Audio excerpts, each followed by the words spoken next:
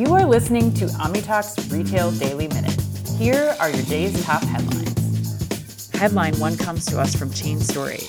Levi Strauss & Company announced that its CEO, Chip Bergh, will retire from the company on April 26, 2024, after serving as CEO since 2011. As part of a previously announced transition plan, Michelle Gass, the company's current president, will take over as president and CEO on January 29, 2024. Bergh will become executive vice chair until his retirement date, and then transition to the role of senior advisor until the end of the company's 2024 fiscal year. Michelle Gass, who joined Levi Strauss as president in January 2023, after what Chris and I would call a disastrous tenure at Kohl's, expressed her excitement about leading the iconic brand and guiding its transition into a world-class direct-to-consumer retailer.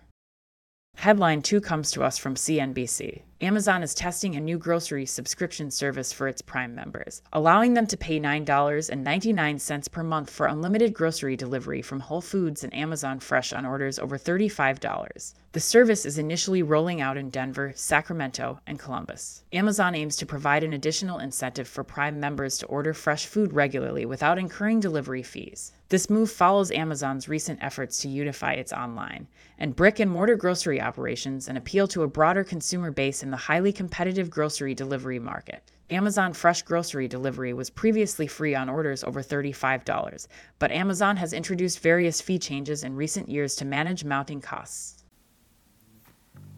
That wraps us up. This has been your Retail Daily Minute, brought to you by OmniTalk. Be careful out there.